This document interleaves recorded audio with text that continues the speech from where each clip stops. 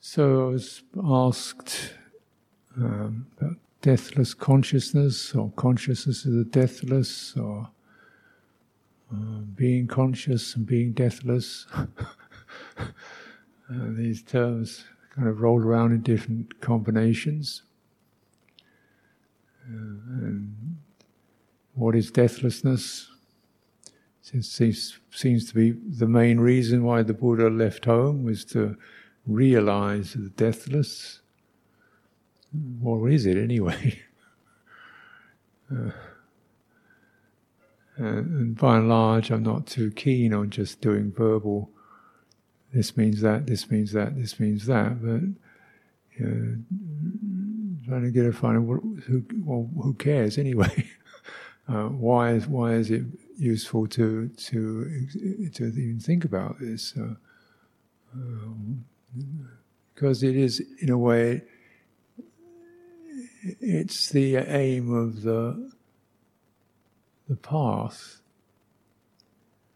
and that aim sets up a particular tonal quality, because it's about not being born, so whatever's born dies. It's about not grabbing hold of something and identifying with it. And one of the simplest definitions of the deathless is given in one of the suttas in the middle length saying, called the imperturbable, or the way to the imperturbable, where the Buddha talks about all these very amazing meditative developments, including the realms of no-thing and infinite consciousness and infinite space. So it's all quite mind-blowing. But he said, there's this, and this is as far as it goes in terms of clinging. In other words, if you want to grasp anything, grasp at the realm of infinite space, or infinite consciousness, or neither perception or non-perception. So clearly the Buddha had a very complete or comprehension of all the different levels of consciousness could get to. And he said, there's some pretty nice stuff out there, but this is deathlessness. That is the citta that's not grasping. And as one notices sometimes in the suttas, this is quite a lead up, where the Buddha had to listen, then he says, but this is the point. So we can be quite amazed at this presentation of these deep jhanas and so forth. And the Buddha says, that's there. And they are much more better than hanging on to this thing. But deathlessness is just non-grasping at anything. So that non-grasping, and what is it that grasps? Do we know what that is? What is grasping, clinging? It's not I don't grasp, but there's a reaction around something that I find that the citta, the heart, finds agreeable. It tends to hold it, not want it to pass, obviously. It holds on to something, doesn't want it to pass. Or it tries to resist something happening. So again, you can feel it tighten up and firm up. Or there's that grasping onto some status or identity. I'm the leader of this, or I'm this, or some identity thing, whereby there's this grasping, or the heart grasps, and then there's a sense of being solid. This is where I am. I've got it. I have this. I'm here. That's who I am. I know what I'm doing. I am what I am. That thing. That's called becoming. It becomes a certain shaping. The citta takes a shape. It forms an identity, and then there's all the narrative and the colour of me, with all its dramas and interesting details. And so you see there's some magazines are full of these, Hollywood or latest music, rock singer, what her tastes in dress are, or what she likes to eat, all this stuff going on about her. She's become somebody famous. Therefore, suddenly all these things are really important and colourful. And so this is the whole movement towards becoming and birth. And you fast forward, of course you recognise that that state of being is going to crack up or fade out in a few years' time. And there's death, aging and death. Yeah. So that's what grasping is about, and the futility of it, because actually nothing can be grasped. Nothing does stay, no matter how hard the heart holds on to it, it doesn't stay, and the harder you hold it, the more painful it is when it passes. So there's that whole sense of really learning how to be non-grasping, or to get the heart to not grasp, and yet still feel stable in itself. Why grasping? Because when we're grasping something, gets us to feel, here I am, I'm solid, I got this is my name, my identity, even if it's a bad identity, at least I know what it is, that's me. So that sense of, the need for solidity and orientation. Okay, so now the Buddha, again, where we talked about these very refined states, but let's be clear, the Buddha said, I've gone to this, I am trodden this ancient path, trodden by the enlightened ones of old, as if to this city, this path that got lost. And along this path I've walked, and I've come to know the arising and passing of birth, the arising and passing of aging, the arising and passing of death. This is the Eightfold Path, is this way to the ending of death and deathlessness.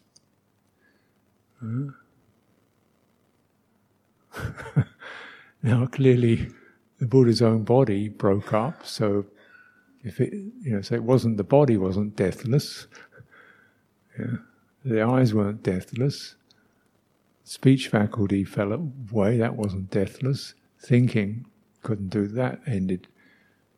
So, but then the citta that was not engaged with that is then liberated from this mortal condition. And then of course people say, really, where did it go? And the Buddha said, you can't, how could you locate it? Because whatever you locate is a topic of grasping.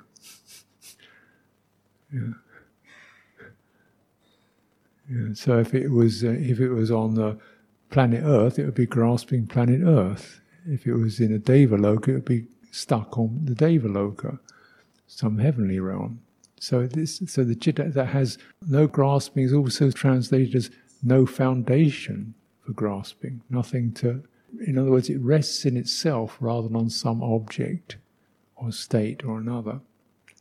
And so for this, there's both the sense of disengagement, and that becomes possible, and perhaps only possible, through the cultivation and strengthening and acknowledgement and cleaning of the citta, so it can rest in itself rather than have something to prop it up.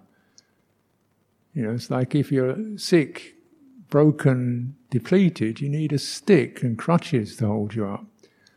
But if you're healthy, you don't. You can walk by yourself. So similarly, the citta, if it's not sick, confused, broken, it will stand on its own. And say, where's that? It's in citta.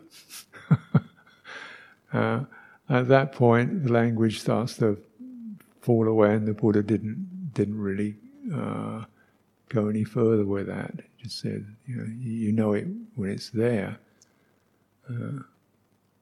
And some examples. So, is this consciousness or what? Well, again, it depends what you mean by this English word consciousness, because it's certainly not unconscious. So conscious in the sense it's aware, but the Pali word vijnana doesn't mean quite the same thing. It means consciousness of something. So when we look at the Pali word vijnana, it means consciousness of a sight, or of a sound, or of a thought. So it's always based upon some sense object, even including the object, sense object of the thinking mind, or even these very lofty states of, nothingness or infinite space. It's still, consciousness of that object.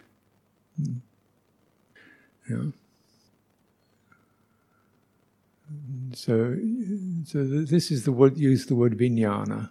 Means that. So it's something we can also recognize. And some of the texts point this out. I think I've got brought up a few here to talk about or to refer to.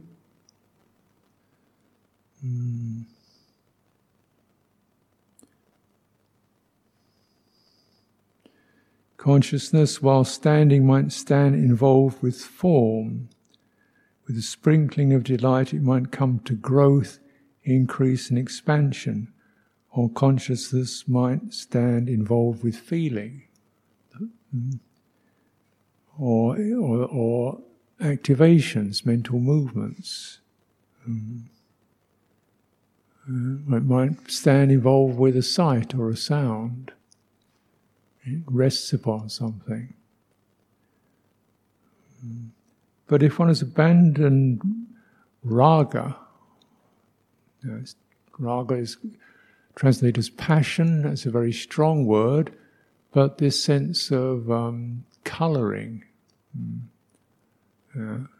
for form, for sight, for sound, and so on. Now what does this refer to, raga? Now, when consciousness lands on something, contact arises. As I was saying to the group here today, we had some of the cushions on the floor are blue cushions. So when I'm sitting here talking to people, I know there's cushions there, but I don't really, I'm not engaging with it.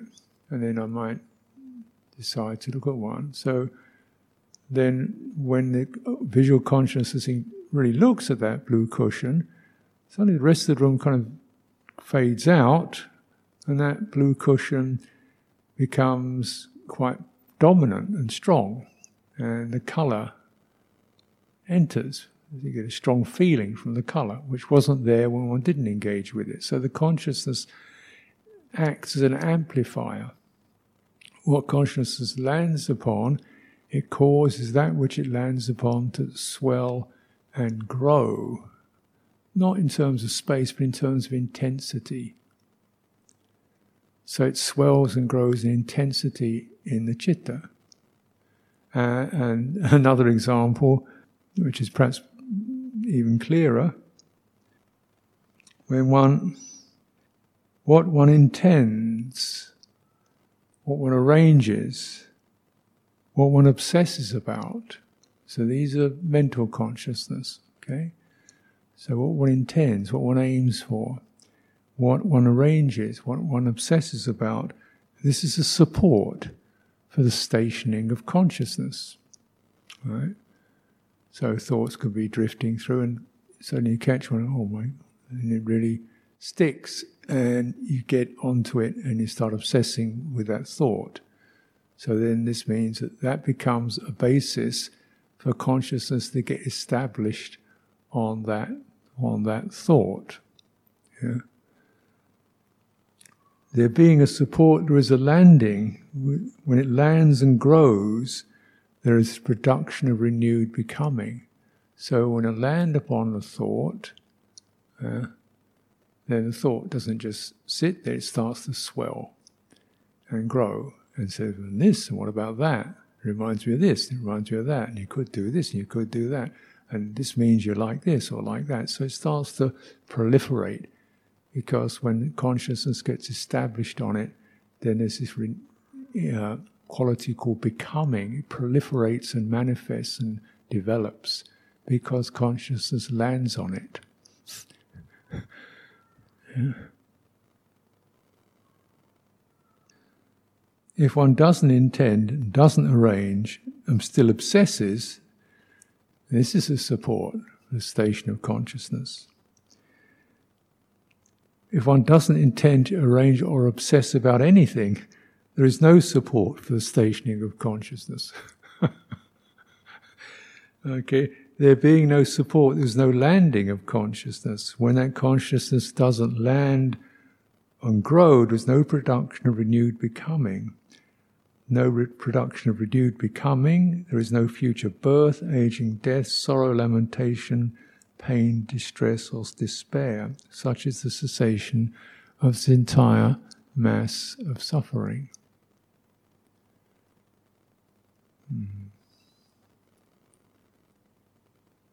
So the stationing means that we are conscious in the sense we're not unconscious, but what is that consciousness engaging with? And why does it engage? Because there's some degree of that thoughts seem, when we think about something, it's got some flavour to it. Maybe just literally planning dinner. Oh yeah. Or you're planning a vacation. Oh yeah. Or you're worrying about your job. So this is not necessarily the flavour is always pleasant, but it's got some richness to it, and one gets stirred. The citta is stirred, agitated, hungry, it's swelling, it's flavoured, it's coloured, right? And that colouring of the citta means that there's engagement, and the citta starts, that process of propelling consciousness into future possibilities. So citta acts as the heart of consciousness, it's the driver. Where consciousness goes, it goes because the citta drives it there. And citta is the motivator, citta is the engine, and its fuel is passion. So when it gets passion, it throws consciousness onto something, a sight, a sound, mostly a thought or an imagination. To the point in which that flavouring of the thought and the imagination can be so strong, it actually dominates reality. So we see things, we think we see things as fantastic, they're actually quite ordinary, but because our citta is impassioned, it makes them fantastic.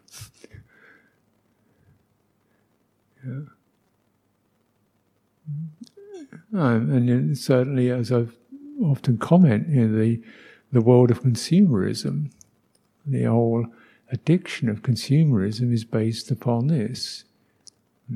So you produce some car or something, make it nice and sleek shapes, glossy colours.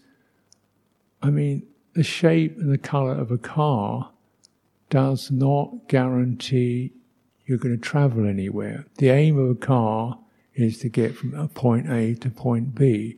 What it looks like is of no significance in terms of getting from point A to point B, is it? It doesn't affect it at all. And yet nobody really buys a car just from point A to point B. They like because it's the colour, the shape, the cuteness, that's all part of it. That's why there are 25 different kinds of car, because they're all trying to give something attractive, because that gets the passion going, and the citta will then engage with that, so that the passion for the object supersedes the reality of the object.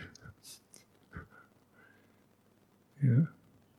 And people like to go on shopping sprees, not because they need anything, because there's that excitement about getting glossy, tasty, colourful, cute things. So the emotional impression dominates the material reality of it. So this is when this raga colours everything. Yeah. And of course we predominantly the human body, you know, which is an adequate, you know, thing for life, and then, you know, basically there's not that much difference in them.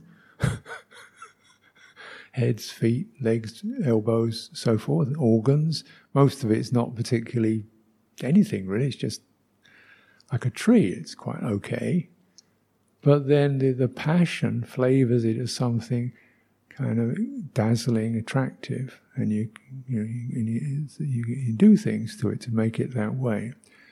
So then the passion actually drives one's consciousness into greed, delusion, and consumerism, where we become fascinated by sights. So the citta is the passion in the citta that drives that. Now, when we're intending, planning, arranging, obsessing, those words mean, well, I could get this. I've really got to get that. If I got this and that, work that out. It's a kind of excitement of arriving at a particular goal, isn't there? Yeah. I do this and I'll get to there. So there's a kind of excitement of doing that. Yeah. And that excitement to arrive somewhere, to get something done, to arrive at a conclusion, where you've travelled somewhere in your mind and got somewhere. So then we engage with the thoughts to get that feeling of developing and becoming something. To the point when you can do things like play Sudoku, which I've never actually played Sudoku. I've just got a vague idea what it's about, something about letters and words. But, you know, if you get good at it, you can play with that and get to some result or another, which is of utterly no consequence whatsoever. I think that somebody showed something called Pokemons, which again is another completely useless, futile fantasy. But you can get entertained, either chasing them or finding them or something. So what do we do that for? Yeah. So I think we had some of these were stuck. I don't quite understand it, but some of them were stuck in our monastery. We had these Pokemon things, and people were turning up the monastery trying to find our whatever it was, somewhere up a bell tower. I said, "Could you please get your Pokemon out of our bell tower?" So people ignored the monastery and the bell tower and the place where they could actually learn something useful. They completely ignored that for chasing this fantasy object because that was more attractive. The wisdom teachings. Yeah. The excitement of arriving something, solving a problem, getting things fixed. That's called becoming. Yeah. And of course, with these things like games and sports and so forth, or particularly board games, like playing board games, actually there's absolutely no achievement other than just that kind of mental sense of you've succeeded at what? Playing this game. Yeah. Yeah. So that's passion. There's colouring around, moving numbers around or moving words around, and people get absorbed into it. So I'm sure there are all kinds of, groups of people, perhaps even online, computer games, which again I've never even done a computer game, or don't really know what they are, but I know there's lots of people doing them.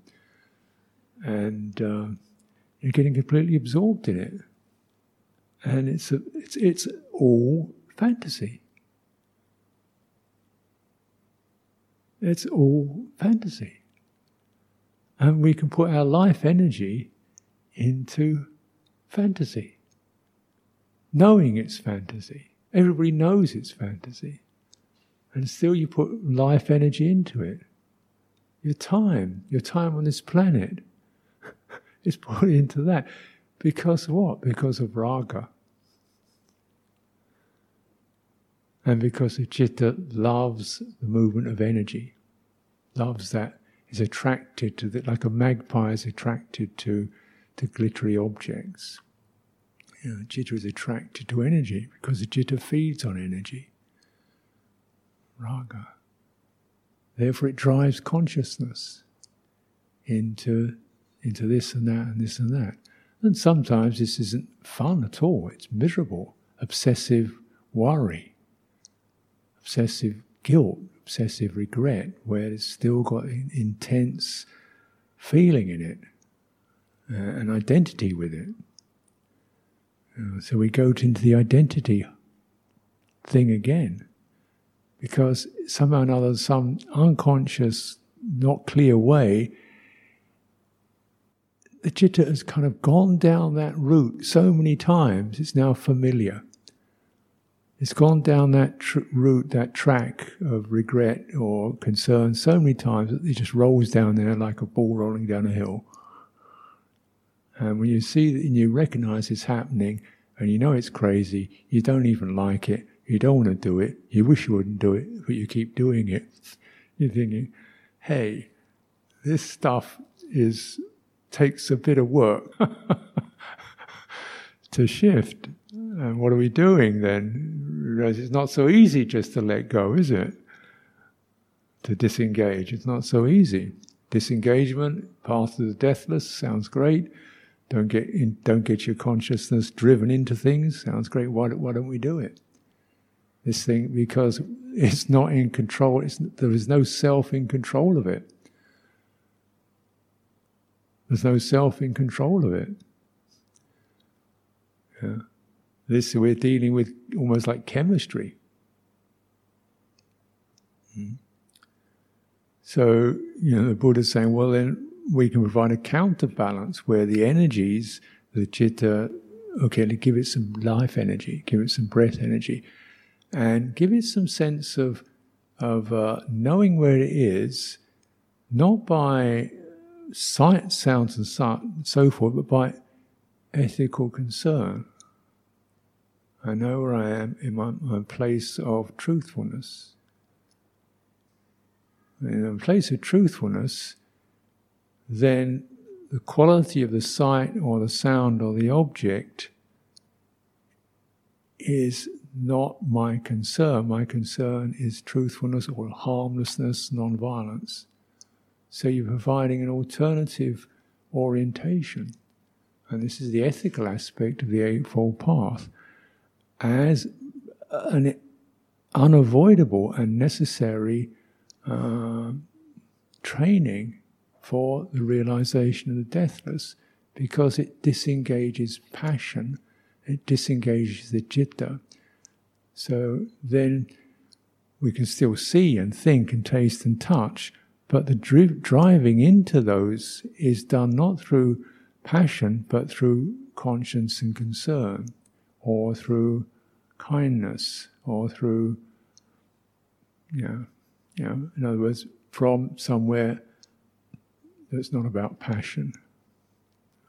And that is essential, because then the citta begins to feel its own truth and richness through giving itself into wholesome channels. And that means that the unwholesome ones begin to dry up, because your citta doesn't travel down them. And that's the nature of it. If you don't travel down those paths time and time again, eventually they wear out. So the Buddha says this is like a realized being is like someone who just doesn't have those paths anymore. They've eradicated the path to violence. It's just there is no pathway. Citta doesn't go there. Yeah.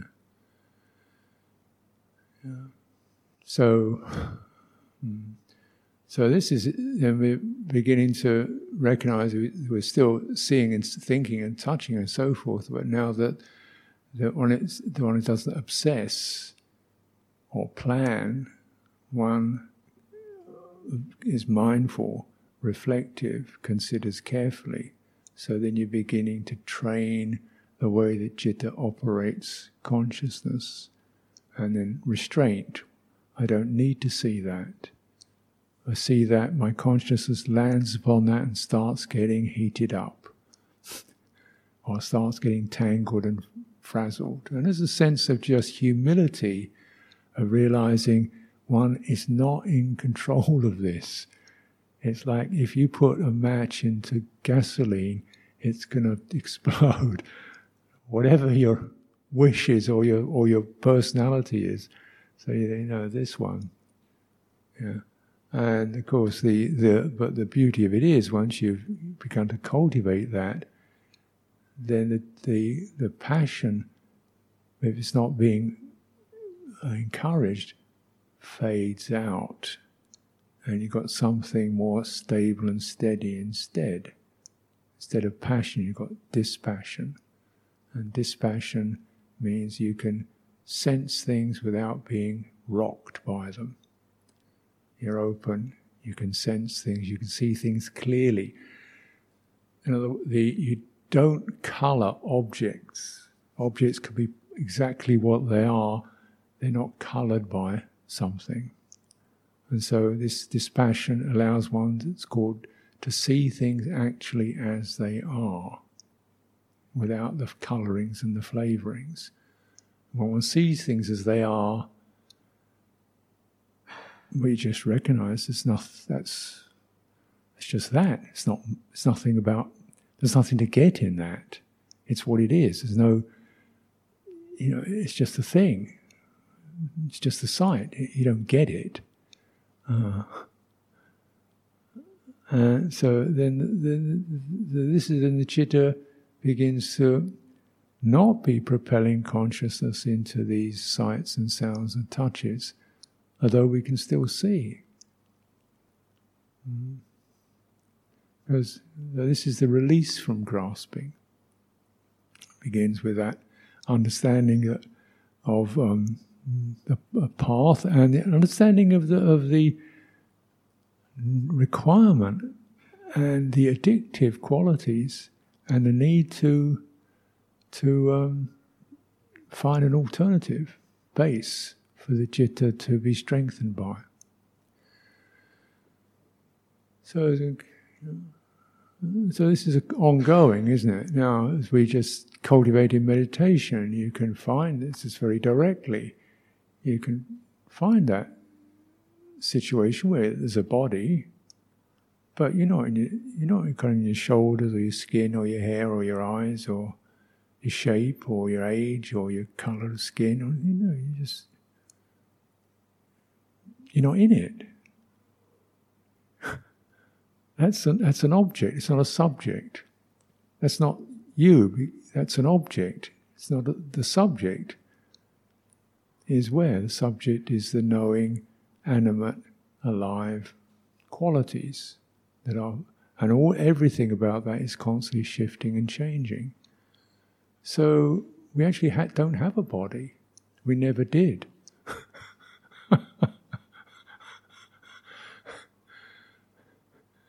In reality.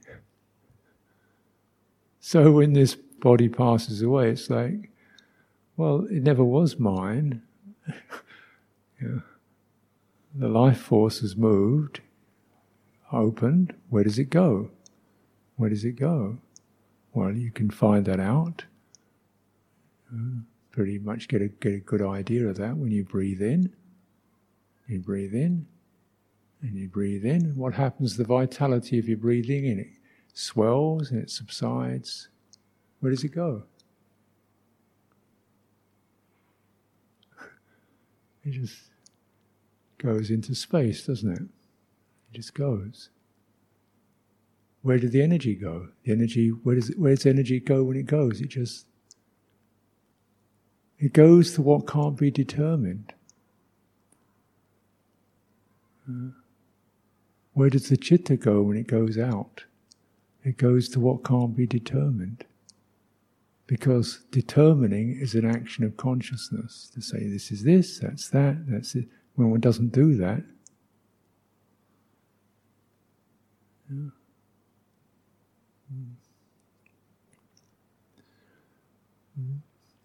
No, I mean these may seem things you can ponder or consider, but the main theme of our practice is to get a distinction between vijnana and citta, consciousness or sights and sounds, and the effect of when one's consciousness is called an element. So when it lands on something, it actually imparts qualities to what it lands upon. And if it's impassioned, it imparts passionate qualities. If it's irritable, it imparts irritableness on it to it. It flavors things in accordance with its dominant tendency. And then the citta gets affected by all that. So the removal of these taints means that we see things, but we're not impacted. We hear, we see, we touch, we're not swayed. And then this is deathlessness in this very life, when the citta is unswayed by desire, fear, or aversion. Okay, so offer this for your consideration this evening.